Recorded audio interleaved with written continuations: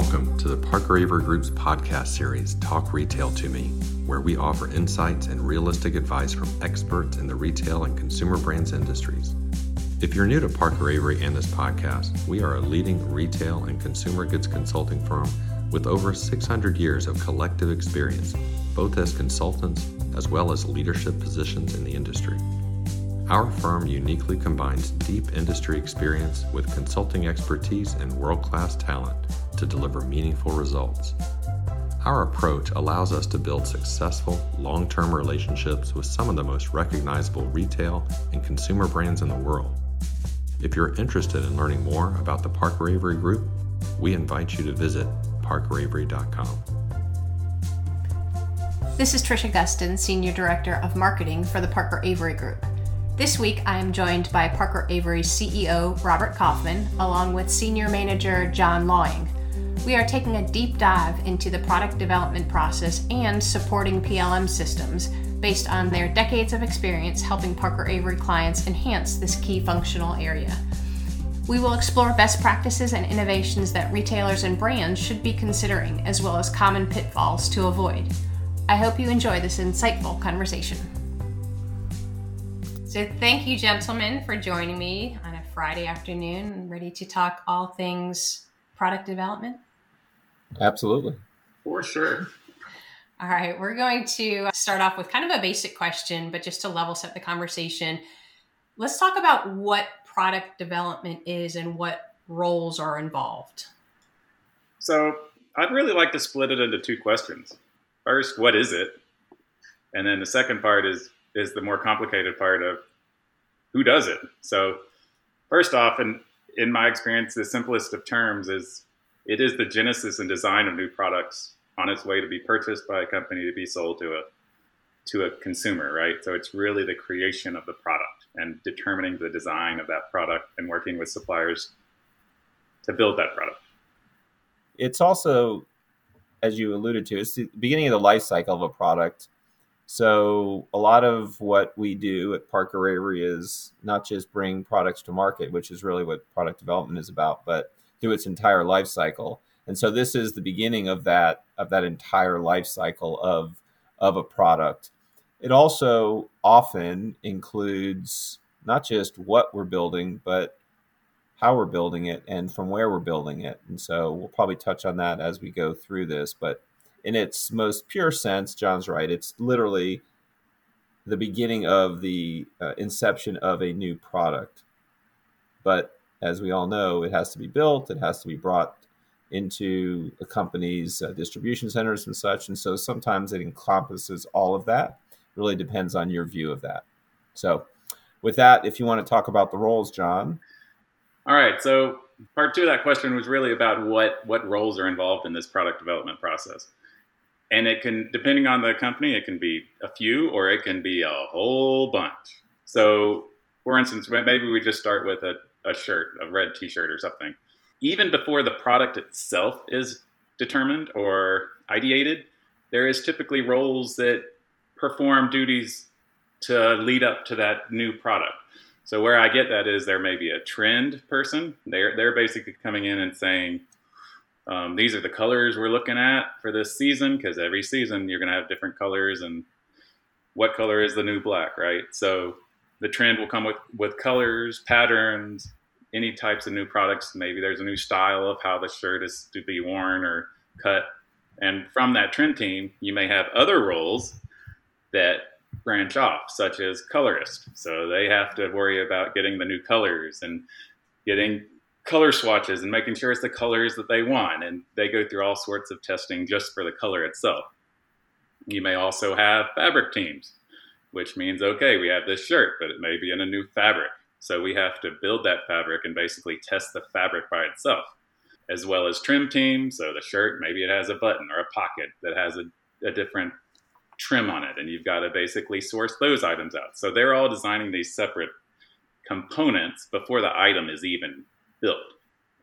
And then finally, you may have artists. So if there's art on this T-shirt, they may be drawing the art to put on it before we even know what the T-shirt's going to look like.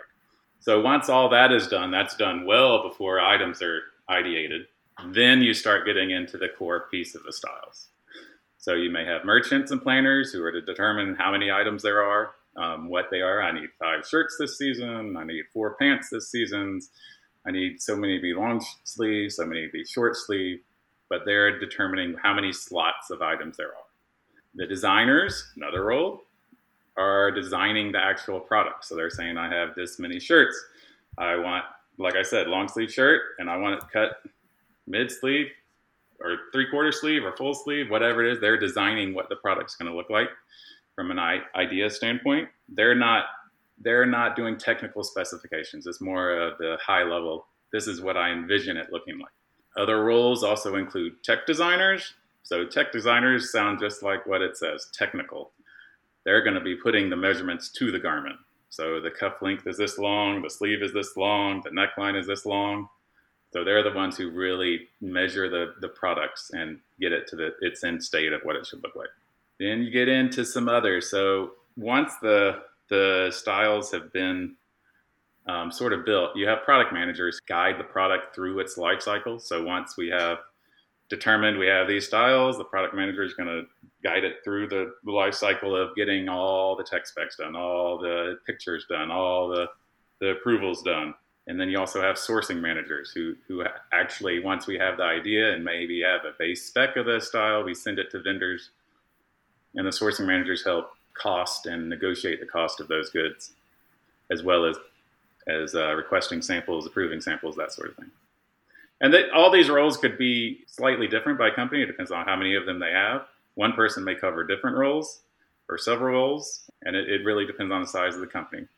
What maybe wasn't clear to some folks is that the designer that's conceptualizing the product, as you called it, I call creative design. They are just that. They are very creative type.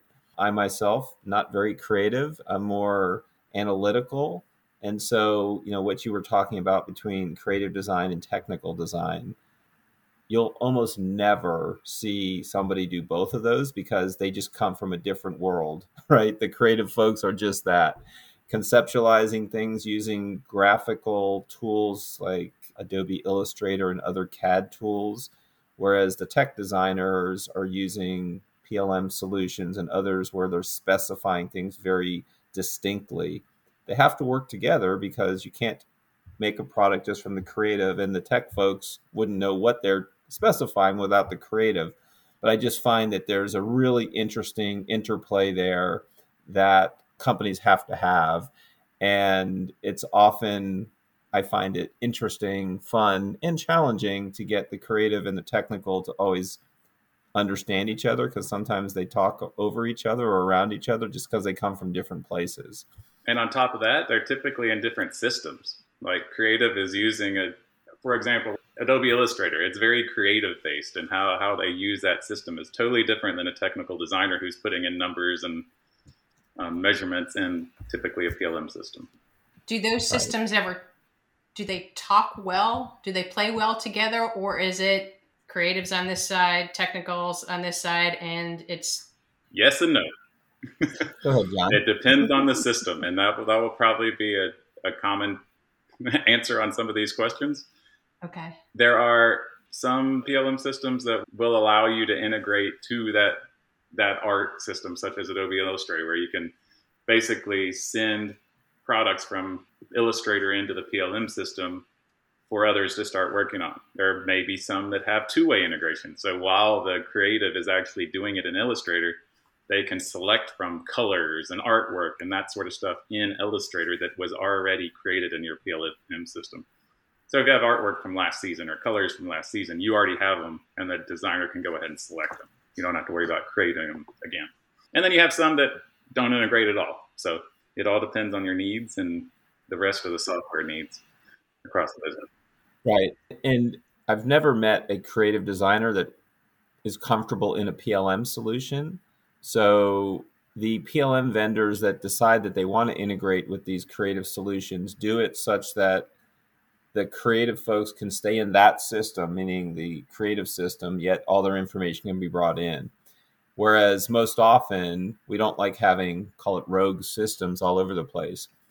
The world has just come to the place where The creative folks deserve to be kept in the creative system, and they don't want to stifle the creativity by making them conform to tell us more about that color, tell us more about that pattern. No, just go ahead and draw it, sketch it out, and we'll take it from there, meaning the technical folks, and they'll bring it into the other system. But those systems sometimes talk, like John said, but it's a really interesting dichotomy. I've really never seen systems where it's just come to become a universal understanding that the creative folks are just not going to come into the PLM system. It just doesn't work well. They're not data intensive. We'll just leave it at that. And PLM systems are that. You have to really do a lot of descriptives and specifications. So that's an interesting uniqueness as well between the roles that I've seen. I think that's a kind of a good segue to the key capabilities within the systems and the process. What's key to do this well, to do the product development process well? Well, I mean, there's a litany of capabilities that these solutions have, but what's become fairly prevalent, particularly when COVID hit, is the ability to do three-dimensional imaging. And I wouldn't say that's the most important capability, but as we know, people weren't traveling internationally, and often the locations where these goods are made are overseas or in a different part of the world from where these brands and retailers are designing these products. And so what the three-dimensional solutions allow is what it sounds like. You can take a rendering of a product. It could be the factory has made something and now they want the home office to be able to look at it. 2 dimensions are fine, and there's a lot of resolution you can see. But with 3 dimensions, you can see how fabric lays over a human and how it would look in the drape, as it's called. It also allowed, and not always, companies have become more comfortable approving what are called samples, which is the prototype of a product, doing that without having to travel internationally and doing it with these 3D tools. So they've really, I won't say revolutionized, but they became an imperative, and they've gotten a lot more acceptance in the industry because of the need back 2 years ago when we couldn't travel. But now people are seeing and becoming more comfortable going with those approvals without having to go overseas. It also, for those brands that are more sustainability conscious, you don't have to fly people all over the world to do that. It can be done virtually and without, green gas emissions. So that was a long single capability. There are a lot of them. I'll just go more quickly over a couple of others. John had alluded to merchants creating placeholders. So having interplay between an assortment or a line planning solution and these capabilities in a PLM solution. Old days, a merchant would say, I want to have 10 long sleeve shirts at this price point or 5 short sleeve shirts at this price point. And there was not any real interconnection between those. More modern systems allow changes in one to be reflected in the other. We've talked about the connection to the creative systems, so we won't go into that a whole lot.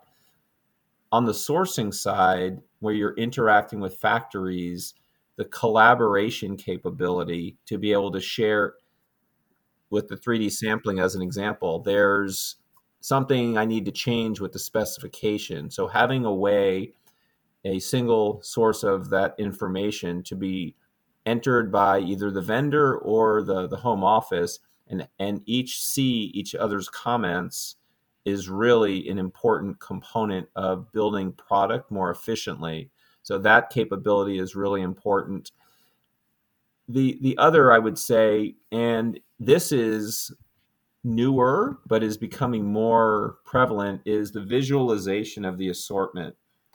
In the not so long ago, things were done with sketches and descriptives of a product. It might say, white t-shirt, 100% cotton, 8-ounce weight. It's like, okay, Well, now you can see what that looks like because we have very modern capabilities to do that. But not just that you can see a given product, but you can lay out your whole assortment. You can even think about how a store looks. You can take these images and lay them out either on a line sheet if you're a wholesaler selling to a retailer and say, hey, here's some products that we're offering. Or as I mentioned, you can even lay out sections of a store, or as you have line review meetings, as often happens where merchants have to say, I do or don't want this product. These visualization tools are really becoming much more popular, and they don't eliminate the need for some of the more minutia data that we talked about. But as merchants are not the most patient of the folks that we work with. And if there's a way to more quickly get to the answer and to do it with visualization and drag and drop, which, I don't want that in this line, I want to put it here, it's a different price point. Those are all really interesting, newer capabilities that bring efficiency. And efficiency is important because the life cycle that it takes to bring products to market is usually excessively long, over a year. And so if there's ways that tools can make that better and faster and more efficient, that's what the market is really looking to do. So I'll pause there and see, John, I'm sure there's plenty of things that you could add to that. Well, you sort of hinted at one of my biggest things, and that is user ability to use the system. And it's not just one product at a time, it's in mass. So some PLM systems allow you to do mass updates easily, and some do not. So when somebody's receiving samples or receiving costing and they're doing approvals or rejections in mass, if they have to click 1 time per item or 5 times per item is a big difference when you're looking at large numbers of items. So that's the one thing I would look at, especially when looking at a system. And Robert mentioned collaboration with overseas. Vendor portal is a must at this point in time. If you don't have a vendor portal for PLM, you're way behind the times. There are some systems that try to get around with it by sending emails to the vendors, and then they can respond to that email. It should be in the system at this point in time, and it makes it much easier for everybody to see the data at once. And one thing that I didn't mention that I know you would agree with, John, so that whole interaction between the merchants, the designers, and the factories, I alluded to it taking a certain amount of time. There's a calendar, there's a go-to-market calendar, and the best-in-class solutions allow you to establish that calendar, build dependencies between various activities, and monitor whether they're on time, trending late, are late, and even do a recast of dates if in fact you've missed dates and now lead times are such that you can't compress it, and so it's going to not, everything downstream is now going to be late. So calendars, time and action calendars is one term people use. That capability for almost all modern PLM solutions and supply chain execution systems is really imperative. We talked about some integration with other systems and then creative and technical pieces of it, but you also mentioned being able to kind of lay out the assortment and see it. What ties are there to assortment planning systems? Well, I'll use the word loosely. There are ties. And it's an interesting chicken and egg dilemma. What comes first? Because often the assortment planning systems will say, we call them placeholders traditionally in a PLM system. So let's say, again, there's 10 long sleeve and 8 short sleeve shirts of various characteristics. Design might, in the example of 10, might design 15 or 25 with the understanding that there's only going to need to be 10. And so are they taking signals from assortment planning? Maybe, maybe not. Design, depending on, and this isn't a Robert-ism, but I believe it to be true, some companies are design-centric, some companies are merchant-centric. If it's a design-centric company, the designers are going to really dictate what gets brought into the line, not the number of products, but the what, and maybe the number. In a merchant-driven organization, they're much more in control. And usually, not always, usually design doesn't go and overdevelop in my example, 20 to make 10 slots, though that's not always true either. So the interaction between the assortment planning and what actually gets designed and then agreed to, there's a loose connection there. John, I don't know if you feel differently about that, but in my experience, it's not as engineered as some might want it to be. Oh, for sure.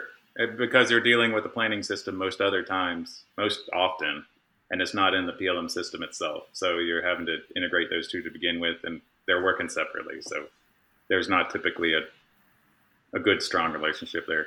Right. I mean, we've talked to clients who would love decisions made in PLM to be immediately reflected in the assortment planning solution or line planning solution, and vice versa.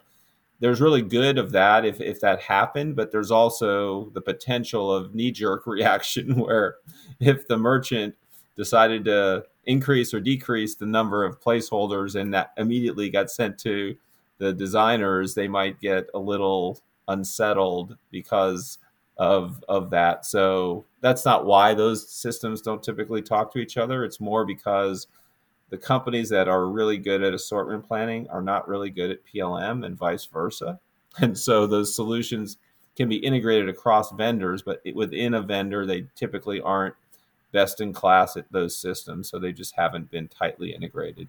Okay. What companies, and we don't have to name specific names, but what companies are really, really good at, that you've seen are really good at product development? And why are they good at it? My biggest experience is that if a company has distinct roles and the person in those roles know what they're responsible for, it makes the PLM implementation much easier because you can do handoffs in the system and say, okay, I'm done, move on to the next step, or some sort of flag to say they're done. It's when those roles are iffy and sometimes they do this, and other parts of the business, they do this. It becomes a little bit harder because you can't train to a specific role, and the PLM system isn't going to be, it makes it more convoluted if you configure it one way for this brand or one way for this product type, as opposed to a process for a different product type or brand. Yeah, along those same lines, we'll often recommend I'll call it a project manager, not in terms of implementing these solutions, but somebody to ride herd throughout the season to say, hey guys, there's a task, there's a set of activities that are due next week. I see that you're woefully behind. Let's get cracking, because there's a lot of moving parts. Merchants and designers and tech and creative design folks, they all work towards the same calendar, but they're working loosely together. But again, if there's not somebody or some bodies to hold them accountable, things fall through the cracks. They absolutely do all of the time. Even with that, things can still happen because, especially in the world we live in today, raw materials are scarce, resources are hard to come by, there's COVID shutdowns in certain parts of the world. But I can assure you that without some adherence to those calendar schedules, it will not go as well as if you have somebody who is in a role at the client, their company, to make sure that those activities are being done in a timely fashion. And when they're not, having the authority themselves or to escalate to get those remedied, because it's just often, as you kick the can down the road, whoever's later in that process, if you don't have this overall manager, they're the ones that get shortchanged. Hey, look, you've only got a few days to be able to cut that PO if we're going to get it into the DC. And not a best practice, but John and I have probably seen this at most of our clients. They'll cut a PO before a product is fully developed and fully approved. And they'll send it to the factory and say, get started, start getting that fabric, even though we haven't finalized exactly what we're building. Because if we don't, we're definitely going to not get it into the DC and into the stores if they're a retailer. So there's that whole cascading effect. It's no different than any project, but I think the companies that really look at this as an ongoing project and have people that are managing it that way are more successful in adhering to that.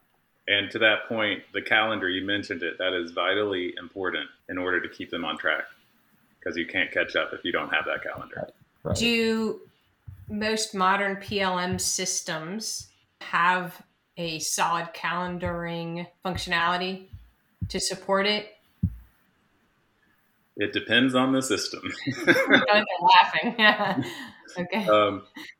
I would probably say most of the higher ranked ones have a decent calendaring ability, just making sure you have due dates and the ability to see when things are not being completed on time. But it really depends on the client's expectations on how far you want to go down that route of how much of the calendar do you want to build into the system, and how much workflow do you want to build into the system from beginning to end. Because if you specify 5 million steps in the system and they're all A, B, C, D, all the way through every step, things get held up. So that's one of the important things to think about is don't overcomplicate your process in the system. Some processes need to happen independently and some do need to happen serially, right? So don't overcomplicate the process. I 100% agree with that. And that is one of the failings of certain companies. We tried and, get them to start small in terms of the activities that they're tracking.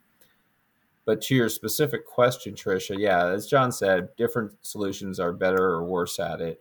But what's also an important differentiator of the way the solutions work is the ability to look at more than just a given product.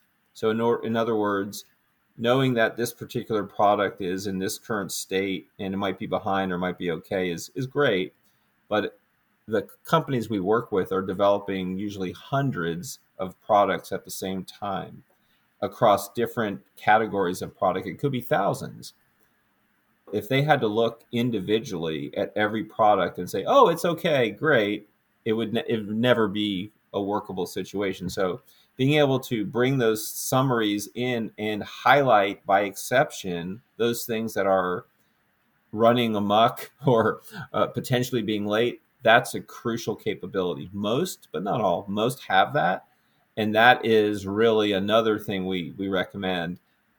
Start slow or small in terms of the things you're managing, and please manage by exception. You'll bury yourself in minutia. If 90% of the things are okay, great. Let the system tell you that it's okay and trust it once you set up the tasks right and you're getting the right information fed to it.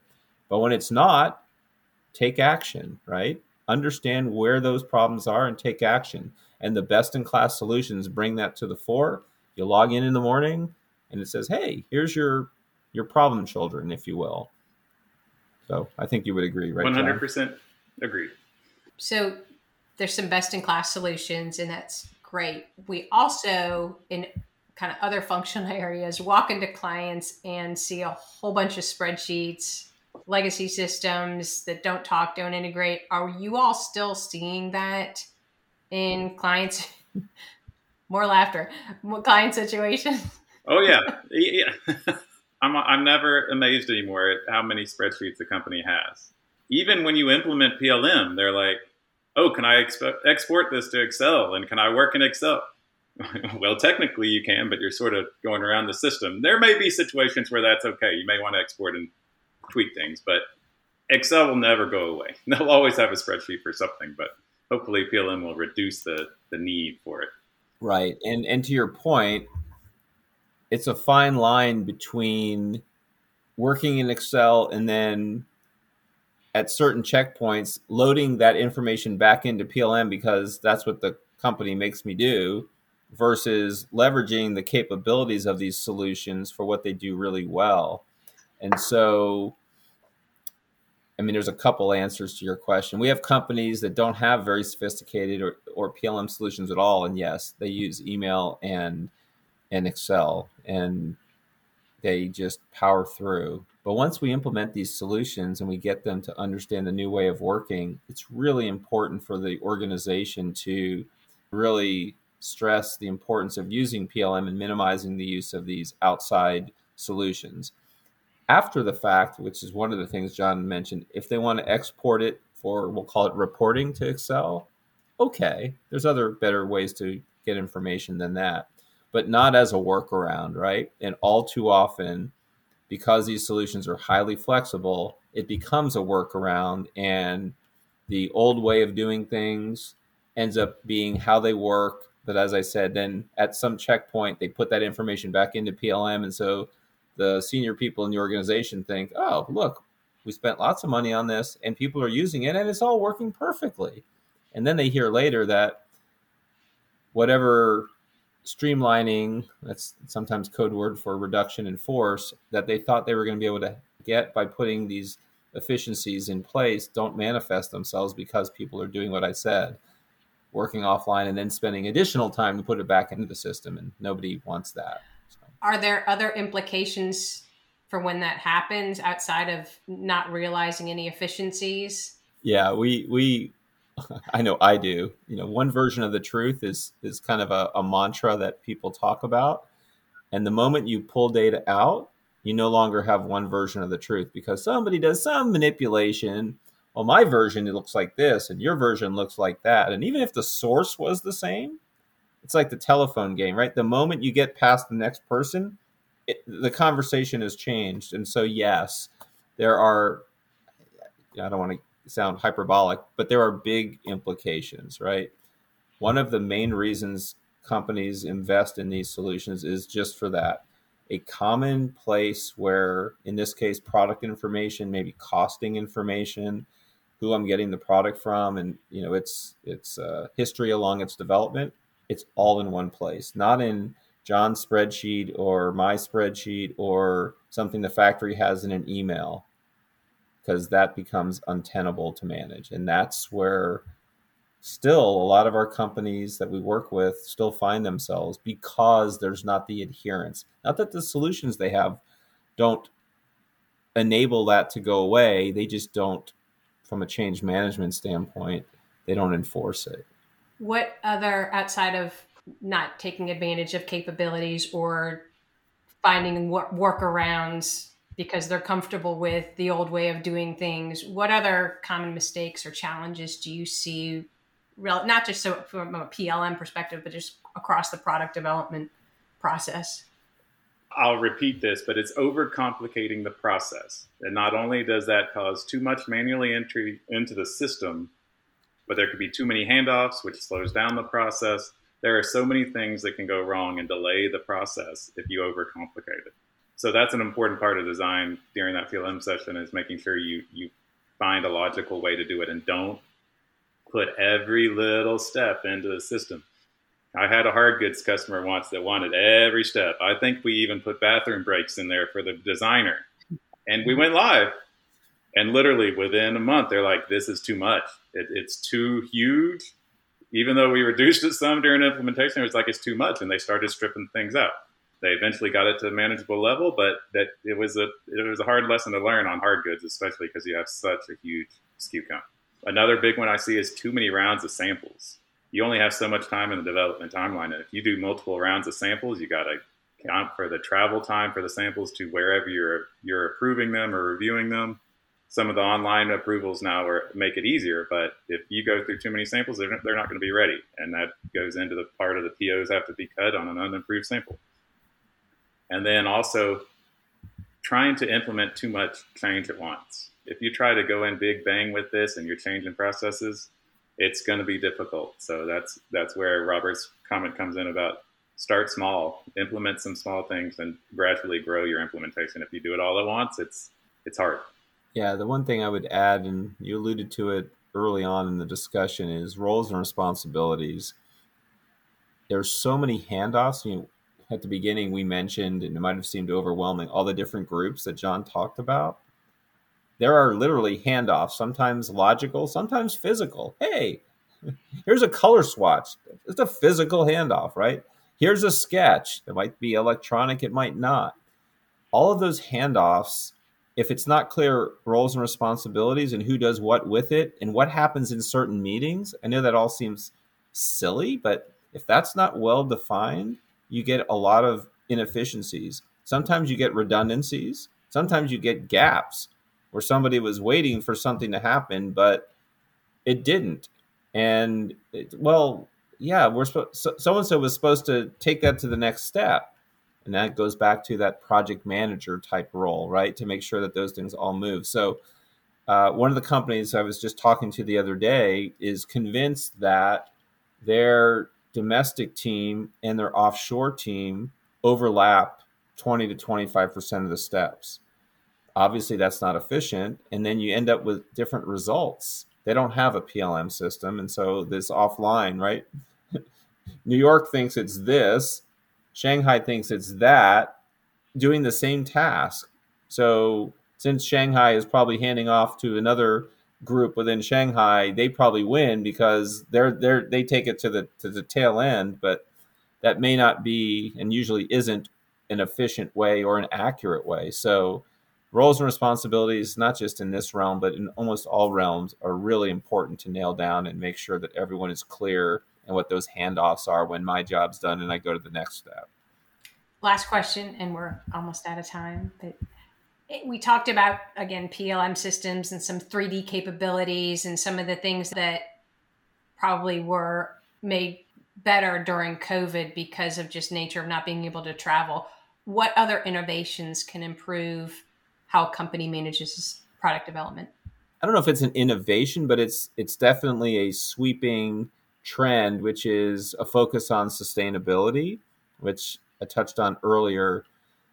Having not just that mindset, but now tools to help understand what's my baseline. And it could be as simple, in air quotes, what are my greenhouse gas emissions to make this product? What is my water use? What is the electric draw? I mean, there's a ton of different things.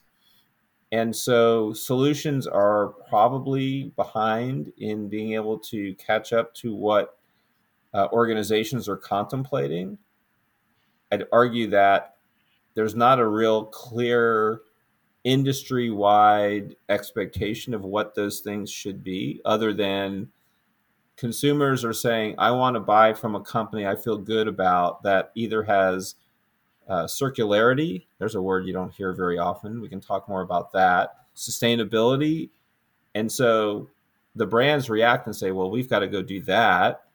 But what that is varies wildly. And so the software companies, given that the requirements are all over the place, don't necessarily know what exactly to do. But like it or not, this isn't going to go away. And so call it an innovation. There will be innovations in how this works. There are groups, HIG, and they have a HIG index that talks about how on a standard basis greenhouse gases are emitted. For early adopters, that seemed to be an okay model. Now there's a lot of controversy where people are using some baseline models from these organizations like HIG and others and saying, well, here's what our greenhouse gas emissions are.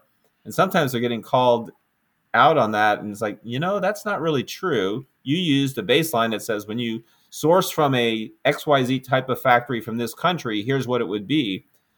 And, be careful, not that it's Dateline, but a Dateline-esque analysis might find that factory is actually horrible. And if you're using that factory and you really don't know what's being done there, you're going to be exposed. So there's a lot of innovation that's going to come down on this. And what's really interesting to me, most often when we deal with companies on the sourcing side, they're working with the factory that's putting the finished goods together. In the soft goods area, which we were talking about, we would also likely talk to the fabric mill and maybe where the trim goods are coming from. But now with the sustainability push, it's all the way back to the farm, especially with the Uyghurs and the enslavement of the Uyghurs and the cotton source, that 20% of the world's cotton is coming from that part of the world. You need to understand and prove now, the U.S. government to import, you have to prove that the goods were not sourced cotton from that part of the world. Well, how do you do that? Well, there's no easy answer to that, but there are evolving ways to do it. And so as the legislation and regulations start to dictate it, companies, software and brands are going to have to react to that and not get caught without an understanding of what their environmental impact is and how they're improving upon that, which is another thing that might come with the New York Fashion Act. So there's a lot there. There's a whole element of innovation that needs to happen and probably happen faster than the market's going to require it. So I'll pause there if you have any questions on that or anything else you wanted to add, John. Yeah, I'm good. All right. All right. Sounds good. Well, this is great information. I certainly learned a lot, as I always do. And I will look forward to having you both on the podcast again. Thank you. Thank you for having us. That's a wrap for this week. We hope you enjoyed the conversation, gained some industry insights, and got to know the Parker Avery Group a little bit better. If you have any questions about today's discussion or wish to talk about any retail industry challenges you may be facing, please visit our website to contact us. Please also join our conversation on LinkedIn. Just search for the Parker Avery Group. And don't forget to share this podcast to anyone who may benefit from these insights. We look forward to hearing from you.